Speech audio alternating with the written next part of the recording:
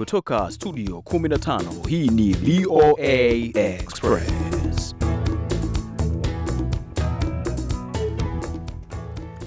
Ni saa 10:30 jioni, ikiwa leo ni Ijumaa Septemba 11 mwaka 2015, na katika matangazo yetu ya VOA Express leo tunamulika changamoto za watoto wa kike katika miji ya Afrika Mashariki. Maana atakutokea mtu mwenye gari yake binafsi ndiye akakupa lifti. Hauwezi kuona ajabu, utapanda, lakini ukishapanda baba siku hizi ndio hivyo tena, anaanza kukuambia mambo ajabu ajabu. Huyo ni mmoja wa binti nchini Tanzania. Mimi ni Sunday Shomari. Na mimi ni Harrison Kamau. Na katika habari nyingine, mkuu wa majeshi nchini Burundi anusurika kifo mapema leo asubuhi. Basi yote hayo na mengine mengi utayasikia katika matangazo yetu ya VOA Express hivi leo. Lakini kwanza ni habari za dunia zikisomwa naye Harrison Kamau.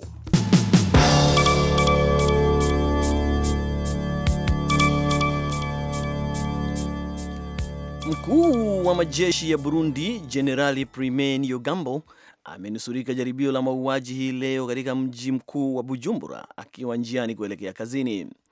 Mashahidi walioshuhudia shambulio hilo wanasema, na afisa wa usalama asiyetaka kutajwa wanasema msafara wa Generali Niyogambo ulishambuliwa na watu wasiojulikana waliokuwa na mavazi ya kijeshi na kutumia guruneti na bunduki.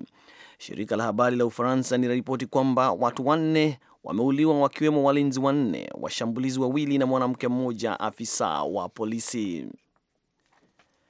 Mataifa 4 ya Umoja wa Ulaya yamepinga mpango wa umoja wao kuwatawanya mahamiaji 160,000 katika mataifa yote ya Ulaya. Mawaziri wa mambo ya nje wa Hungary, Jamhuri ya Czech, Poland na Slovakia walikutana hii leo mjini Prague na mawaziri wenzao wa Jerumani na Luxembourg katika kikao maalum ili mataifa hayo mawili ya Ulaya yaweze kuwashawishi mataifa hayo yasiyo tajiri ya Ulaya kukubali mpango huo. Wakati huo huo, maelfu ya wahamiaji wanatembea kwa miguu kuelekea Vienna kutoka kwa mpaka wa Hungary na Austria, wakati huduma za treni zikiwa zimesitishwa. Maafisa wanasema wameshindwa kumudu idadi kubwa ya watu wanaotoroka kutumia treni kwenye safari hiyo ya kilomita 60.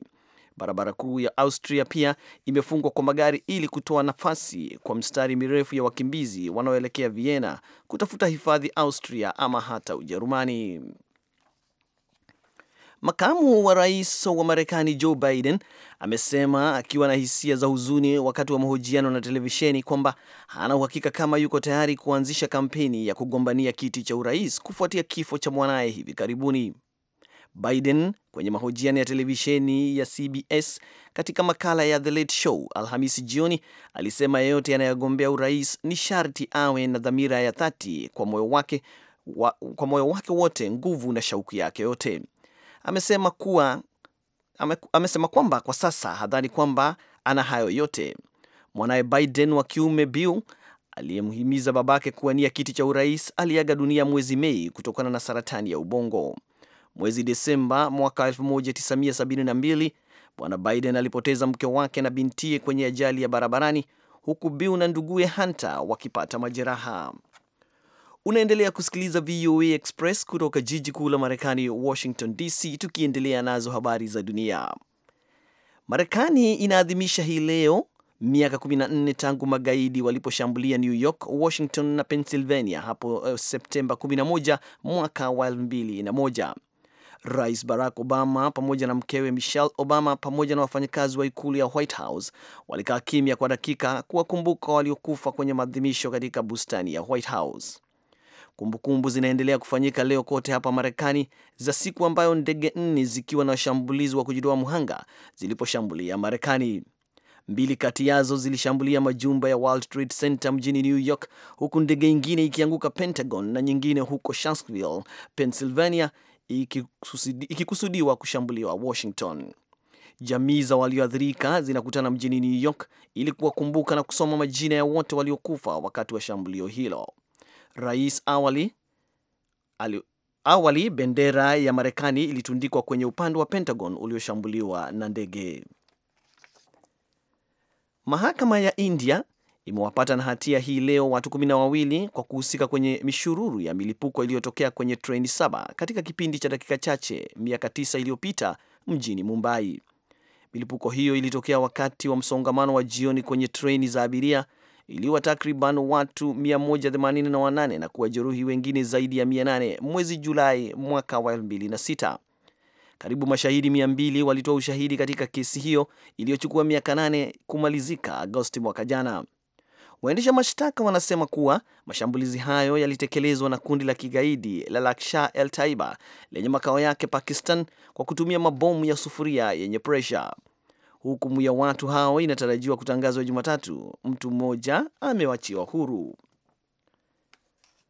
Na mto wa pili umevuja kwenye ukingo wake kwenye eneo lililoathiriwa na kibunga na mafuriko la kaskazini mwa Japan na kuwafungia darzeni ya wakazi, huku hali ikizidi kuwa ngumu kwa maafisa wa uokozi wanaokabiliana na mafuriko mabaya zaidi kuwahi kutokea kwa miongo kadhaa. Mto Shibui ulivunjia kingo wake na kusomba mashamba ya mpunga na nyumba mapema leo kwenye mji wa mashariki wa Osaki, takriban kilomita 350 kaskazini mwa Tokyo. Maafisa wamesema takriban watu 40 wamekwama huko. Waokozi mapema leo pia wamekimbia kuokoa maelfu ya wakazi waliokwama kwenye mji wa Joso ulioko kaskazini mwa nchi hiyo baada ya mto Kinugawa kuvunja kingo zake Alhamisi. Na mtangazaji wa kwanza Mwafrika kwenye idhaa ya Kiswahili ya Sauti ya Amerika, Godfrey Mdongo, amefariki dunia jijini Dar es Salaam, Tanzania hii leo alfajiri. Mwandishi habari huyo mkongwe alianza kutangaza kutoka hapa Washington DC mwaka 1962, amefariki akiwa na umri wa miaka 76. Kwa mujibu wa taarifa za mtoto wa marehemu Kinyemi Mdogo, marehemu Mzee Mdogo amefariki katika hospitali ya Dar Group jijini Dar es Salaam. Mzee Mgondo aliyezaliwa Februari 7 mwaka wa 1939 alikuwa miongoni mwa watangazaji wa mwanzo wa iliyokuwa Tanganyika Broadcasting Corporation kabla ya kubadilishwa kuwa redio ya Tanzania Dar es Salaam.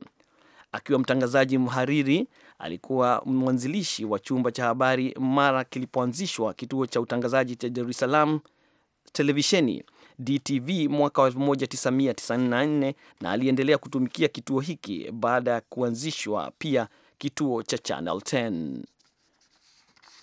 kama msimamizi wa habari na baadaye meneja rasilimali watu mpaka atakapostafu mwishoni wa mwaka hadi alipostafu mwaka wa 2008.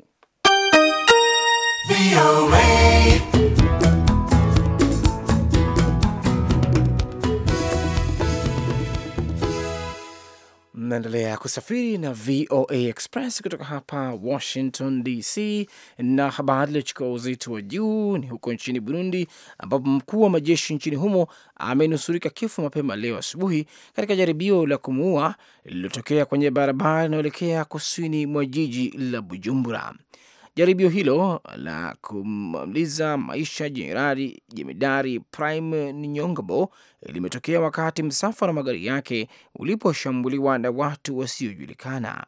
Hadi sasa makao makuu ya jeshi la Burundi hayajatoa taarifa yoyote kuhusu tukio hilo na hasara iliyotokea, lakini taarifa ambazo hazijathibitishwa na jeshi zinasema kuwa askari polisi zaidi ya 4 wamefariki dunia. Haidallah Kizimana anayo taarifa zaidi.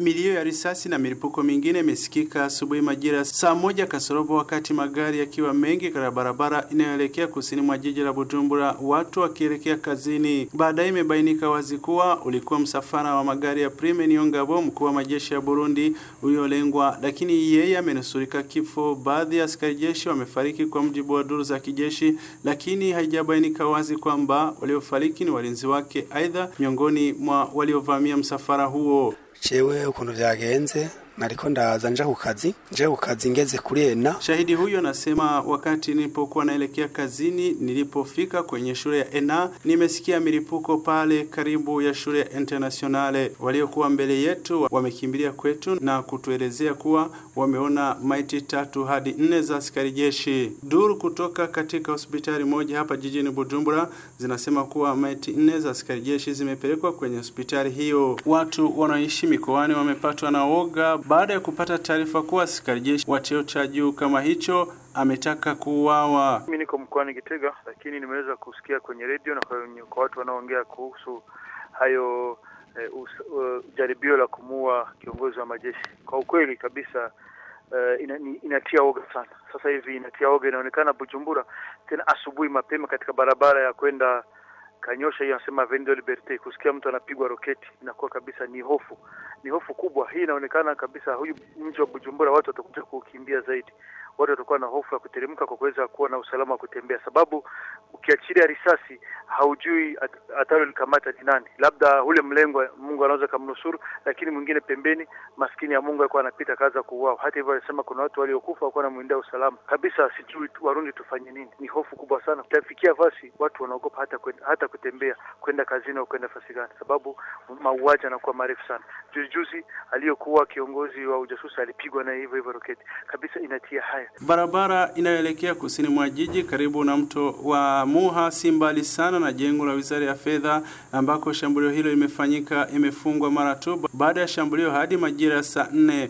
Taarifa zilizothibitishwa na mkuu wa kituo cha polisi cha Musaga kusini mwa jiji zinasema kuwa gari ya kijeshi inayoweza kuwa imetumiwa na watu hao walioshambulia imekamatwa na polisi inayochunguza uhalifu na kupelekwa mahala ambapo hadi sasa habajulikani. Lakini hadi wakati huu tulipoingia hewani, makao makuu ya jeshi hajasema lolote kuhusiana na shambulio hilo. Luteni Jemedar Prime Niongabo, mkuu wa majeshi ya Burundi, alikuwa na jukumu kubwa wakati wa mapigano ya kudhibiti radio na televisheni ya taifa, akiongoza majeshi tifu kwa Rais Nkurunziza dhidi ya kundi la wanajeshi waliojaribu kufanya mapinduzi ya kijeshi tarehe 13 Mei. Haidar Hakizimana, VOA Express, Bujumbura.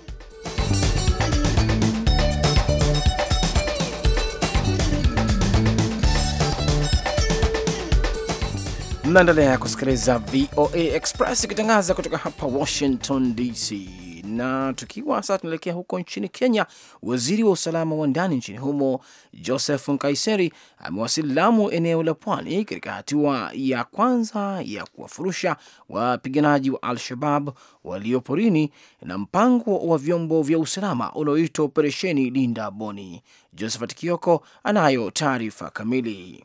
Operesheni hiyo inalenga zaidi msitu wa Boni ambao umetajwa na vyombo vya usalama nchini Kenya kuwa hatari zaidi kwa sababu magaidi na washirika wao wanaotumia kama maficho. Kabla ya waziri Nkaiseri kuongoza uzinduzi wa operesheni hiyo, Inspekta mkuu wa polisi Joseph Boynet aliagiza raia walio karibu na msitu huo kuondoka na wanaomiliki silaha kinyume cha sheria wazisalimishe. Hata hivyo, kumekuwa na pingamizi kutoka kwa wafugaji wanaosema hawana mahali pengine pa kwenda mifugo wao, na sasa kiongozi mmoja anawataka washirikiane na wakuu wa usalama. Kama kiongozi wa eneo la Witu, ningependa kuwaelezea wale wafugaji na wakulima, lolote linapotokea, tafadhali na waomba wale wakazi wa kule, viko viunga vya serikali vinazohusika na mambo kama yale, uende wa report na wale wahusika watachukua hatua za kisheria zinazostahili. Rais Uhuru Kenyatta mwenyewe alipiga kambi kwa juma moja hapa pwani ya Kenya mwanzoni mwa mwezi huu, naye pia alitoa onyo kali kwa wahalifu wanaotatiza amani pamoja na washirika wao. Those individuals who would use terror to destroy lives, to destroy economies. Wawajumbe, mukae pamoja na security teams, constituency by constituency, ndio tuanze kuona matunda ya hiyo amani. Yamekuwepo madai ya ubaguzi wa kidini wakati mashambulio ya kigaidi yanapotekelezwa hapa Kenya na sehemu zingine za Afrika Mashariki, lakini viongozi wamekuwa pia wakiandaa mikutano baina ya waumini wa dini tofauti na kuhamasisha tofauti ya ugaidi na imani za kidini. Julius Ndegwa ni mjumbe katika bunge la kitaifa kutoka kaunti ya Lamu, ambayo mwaka jana na pia mwaka huu imekumbwa na mashambulio yanayotekelezwa na wanachama wa Al-Shabaab. Juzi majambazi walipokuja wakatuvamia, wengine walitaka kuweka siasa, tumepigwa na Waislamu. Muislamu gani ameambiwa auwe? Hakuna hata mmoja, kwa sababu mtu yote ambaye anaamini dini hawezi kumpiga mwenzake, hawezi kuua. Na hiyo ndio sababu ukakuta amani yetu imerudi kwa haraka. Tunafaa tusonge, si ndio? Kila mtu anatafuta maisha ya watoto. Kuna wito pia uliotolewa awali kuwa mazungumzo zaidi yanahitajika kushawishi serikali ya Kenya kuondoa jeshi lake nchini Somalia. Kutoka Mombasa ni Josephat Kioko, Sauti ya America, VOA Express. Naendelea kusikiliza VOA Express ikitangaza kutoka hapa Washington DC, na baadaye leo katika matangazo yetu basi msisahau tutakuwa na live talk, ambapo katika live talk msikilizaji, wewe tu utazungumza na kutuambia kile ambacho kiko moyoni mwako, kile ambacho kinakugusa, utuambie ni kitu gani ambacho unataka kusikia katika live talk ya Sauti ya Amerika. Basi moja kwa moja hivi sasa tunapata burudani ya muziki, na burudani hii ya muziki ni kutoka kwake mwanamuziki machachari kabisa kutoka kule nchini Kenya. Si mwingine msikilizaji ni Jagua huyo. Siende bali nami Nairobi, Lagos, kila siku kama kila siku kama komando. Siende bali nami hata 1 centimeter away. Karibu Kenya, Jagua, it's haya, asante sana. Hata 1 centimeter away. Kila siku kama komando. Men switch production,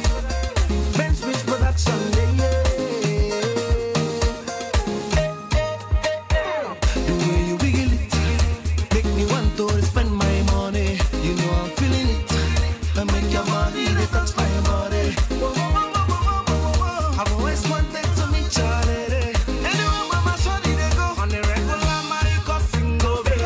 Kutuku mami, but I the way you want it. Mama want to meet your mommy.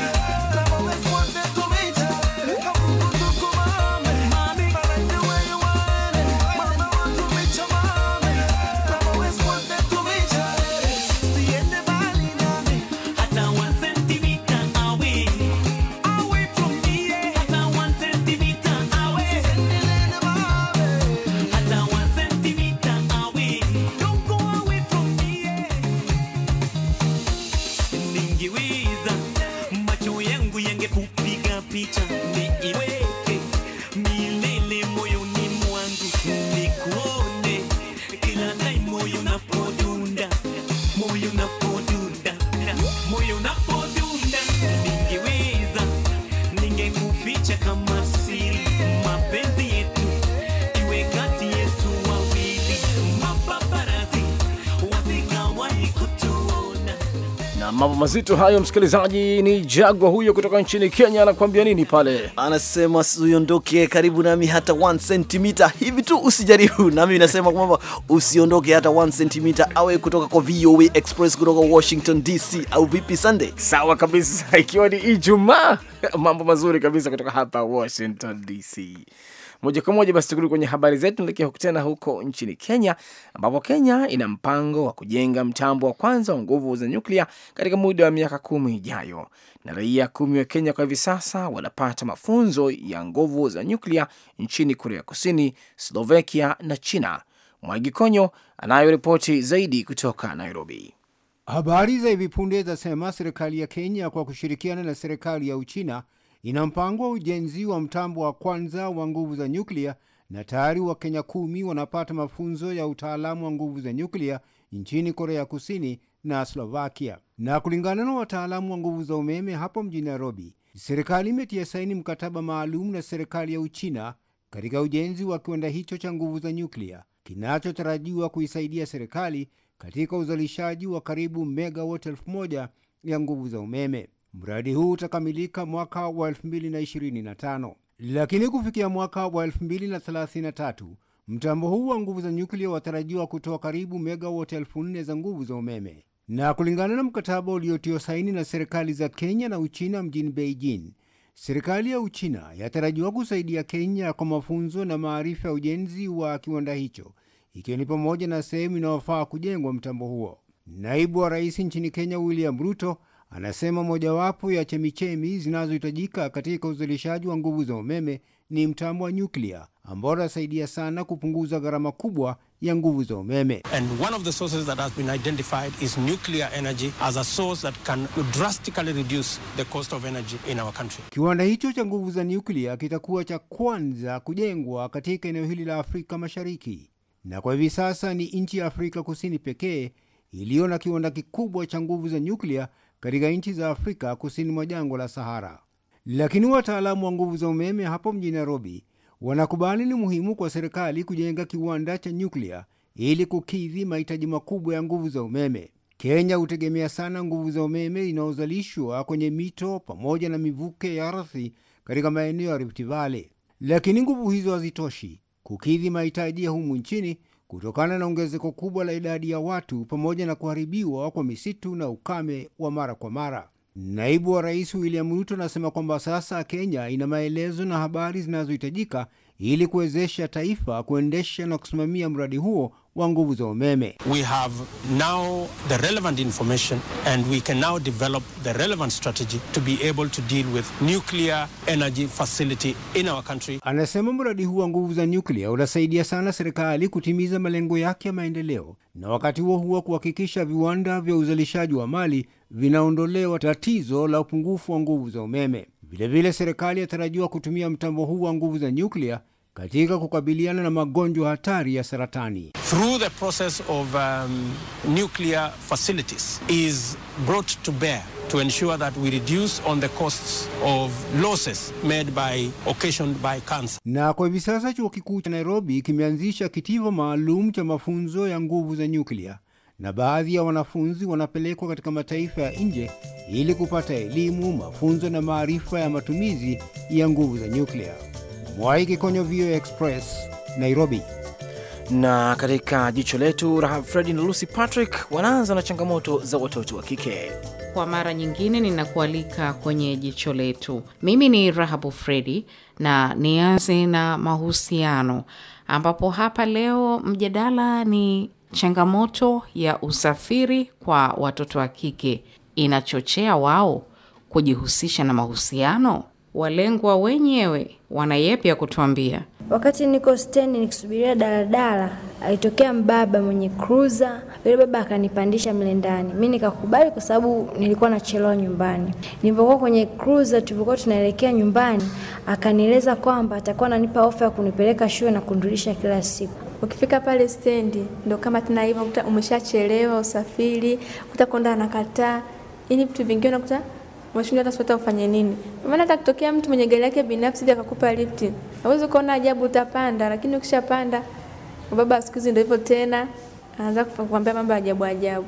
Mara anakuambia mtoto mzuri, sio nakupenda, kwa nini unapata shida na mimi nipo. Wewe nikubali tu, mimi nitakuwa nakupa lift, nakupeleka mpaka shule, nitakuwa nakufuata na kurudisha, nakupa hela matumizi, una simu, batembea kamjibu hauna, atakwambia mimi nitakununulia simu. Ndio mambo kama hayo. Vitu kama hivyo huwa vipo, vinatokeaga. Unakuta labda mtu unaenda shule, umechelewa. Unafika pale unakuta konda ndio huyo, anaangalia hela, angalia mtu. Konda anakuambia hamna, wewe toka rudi, uweze kaingia huko, anakusukuma. Sasa jikuta muda mwingine unachelewa kwenda shule. Fika hata kama saa 3 uko barabarani, ndio maana vitu vinatokea. Unakuta ametokea baba mmoja akakupa lift, ndio akaanza kufanya mambo kama hayo. Kwa sasa binti, unafanyaje kujikwamua? Manake tumekwishaona kwamba hawa watoa lift hizo wanakuwa na mambo yao mengine nyuma, wanawataka kimapenzi. Nitakachofanya nitakuwa namwepuka. Ni bora niende nikagombanie madaladala kuko kuja kujikuta kwamba natembea na baba mwenye umri sawa na baba yangu mzazi. Ni bora tu nipate tatizo la usafiri, lakini sio nimkubali yule baba. Na akija kunipa mimba na ukimwi, mimi nitaenda wapi? Kwa kweli jamani, inabidi tuepuke na haya mambo, kwa maana ukiangalia sisi wasichana ndo taifa la kesho, ndo mama wa kesho tunaotegemewa. Kama mambo ya mahusiano na wababa au watu ambao wanaweza kuhatarisha maisha yetu yataanza sasa hivi, unategemea generation yetu inayokuja itakuwaje? Kwa hiyo inabidi kwamba muelimike wasichana, muelewe kwamba lifti hazisaidii kitu chochote, wala kudanganyika hakisaidii kitu chochote. Ni wewe kuepukana, haijalishi utafika nyumbani saa 2, ili mradi uwe na uaminifu wako ndani ya moyo wako na jinsi unavyofundishwa kutoka shule na maadili ya nyumbani. Shukrani kwa wote mlioshiriki kwa upande huu wa mahusiano. Upande wa pili ninamuona Lucy Patrick yuko tayari na inawezekana. Asante sana Rahabu. Jicho kwa upande wa inawezekana limemtazama binti ambaye yeye Baada ya kuona kwamba swala la ajira linakuwa gumu, akaamua kujiajiri. Amejiajiri katika lipi? Tupate kumsikia. Katika inawezekana leo, nataka nikushirikishe wewe kijana mwenzangu ambaye umesoma, una diploma yako ya ualimu, umekaa nyumbani. Mimi nilivyokuwa nimeshamaliza hiyo diploma yangu ya ualimu, nikawa nimekaa nyumbani kama mwezi mmoja, na nikawa nimeona ajira imekuwa ngumu, nikawa sijapata ajira. Baada ya hapo nikawa nimefikiria, nikaona nijitolee. Baada ya miezi 3 hiyo kupita, nikaona silipwi kabisa. Maisha ya huku Chunya ni magumu, yani uwezi ukaishi bila pesa kwa kweli. Nikawa nimefikiria, nikaandika vipeperushi matangazo ya kuhusu tuition. Nikawa nimerudi mjini. Nilirudi mjini, nikawa nimechapisha hayo matangazo, vipeperushi, nimevibandika huku Chunya. Nikawa nimeandika namba zangu za simu. Baada ya wiki moja nikawa nimepigiwa simu na wazazi kama 10 hivi. Nikawa wameniomba kuwa nifundishe tuition, niwafundishie watoto wao. Nikawa nimeomba eneo la kufundishia watoto. Wiki ya pili nikawa nimeanza kufundisha watoto 10, baadaye 15, 20, 30. Kwa hiyo mpaka sasa hivi ninavyokuambia nina wanafunzi 100 na napata hela, wala sifikiri tena swala la kuajiliwa. Inawezekana kabisa hapo baadaye nikafungua, kiwezekana nifungue hata shule kabisa. Kwa hiyo nataka kuwashauri vijana wenzangu kuwa maisha yanawezekana. Hata kama umesoma na diploma yako, usisubiri kuajiriwa kwa kaa nyumbani tu. Wewe kama wewe, kikubwa uwe na malengo na uweze kuitumia elimu yako ulionayo na akili yako, uwe yani na akili ya ziada, ujiongeze. Kwamba sasa hivi mimi nimemaliza na diploma yangu ya ualimu. Una kitu ambacho unaweza kukifanya hata bila kusubiria kuajiriwa. Unaweza kumchukua hata mwanafunzi mmoja au wanafunzi 2 ukawafundisha, baadaye ukajulikana, ukafahamika kuwa mtu una uwezo wa kufanya vizuri na usifikirie tena kuajiriwa. Kwa hiyo nikutie tu moyo kijana, kuwa kila kitu kinawezekana, yani yote yanawezekana. Kikubwa uwe na malengo tu. Na hapo jicho linakuwa linatia nanga kwa siku ya leo. Awali ulipata kumsikia Rahabu Fredi kwenye mahusiano. Mimi ni Lucy Patrick, VOA Express. Na katika tahadhari za weekend, mshirikisho huduma za polisi pwani kusini mwa Kenya James Okoru anatoa tahadhari za wenye vilabu na wanataka kwenda kujivinjari. Ningependa siku ya leo kutoa jihadhari ya weekend. Kama vile mnajua sasa tunaelekea weekend. Katika hii weekend kuna mambo mengi sana ambaye huwa hufanyika ambaye sio mazuri, watu katika ile hali ya kujivinjari. Kwa hivyo ningependa kutoa jihadhari kuhusu mambo ya usalama, kuwa wale patrons za zile clubs ambaye inatoa yale mali watu wanajumuika, zile clubs ambaye zinatoa wanauza vileo, kuhakikisha kuwa zile vileo ni zile zinakubalika. Na kama vile mnajua tumetoa ilani kuhusu mambo ya second generation, hizo pombe ambaye haziruhusi. Ningependa kuuliza wale wanahusika katika zile clubs ambaye wanacheza disco ama chochote ya aina yote ambaye ni social, wa make sure kwamba watoto wale wadogo wenye umri ya miaka 18 wasiuzie pombe yote ama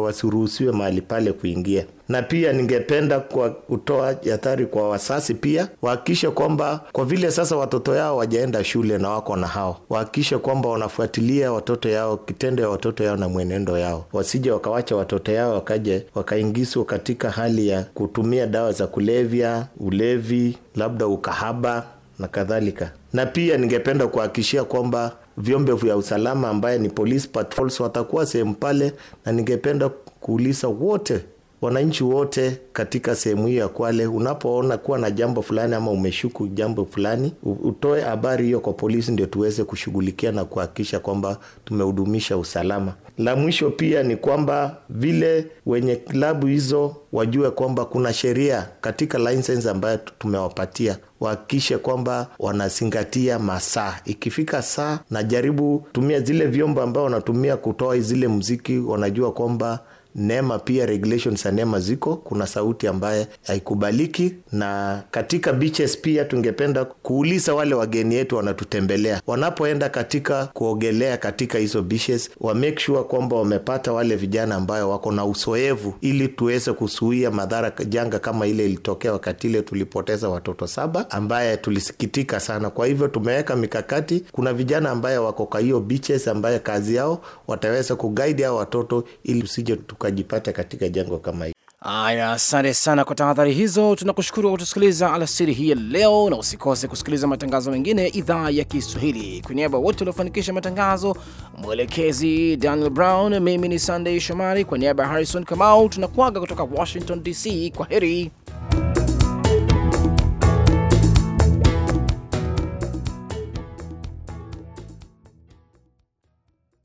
This program has come to you from the Voice of America, Washington.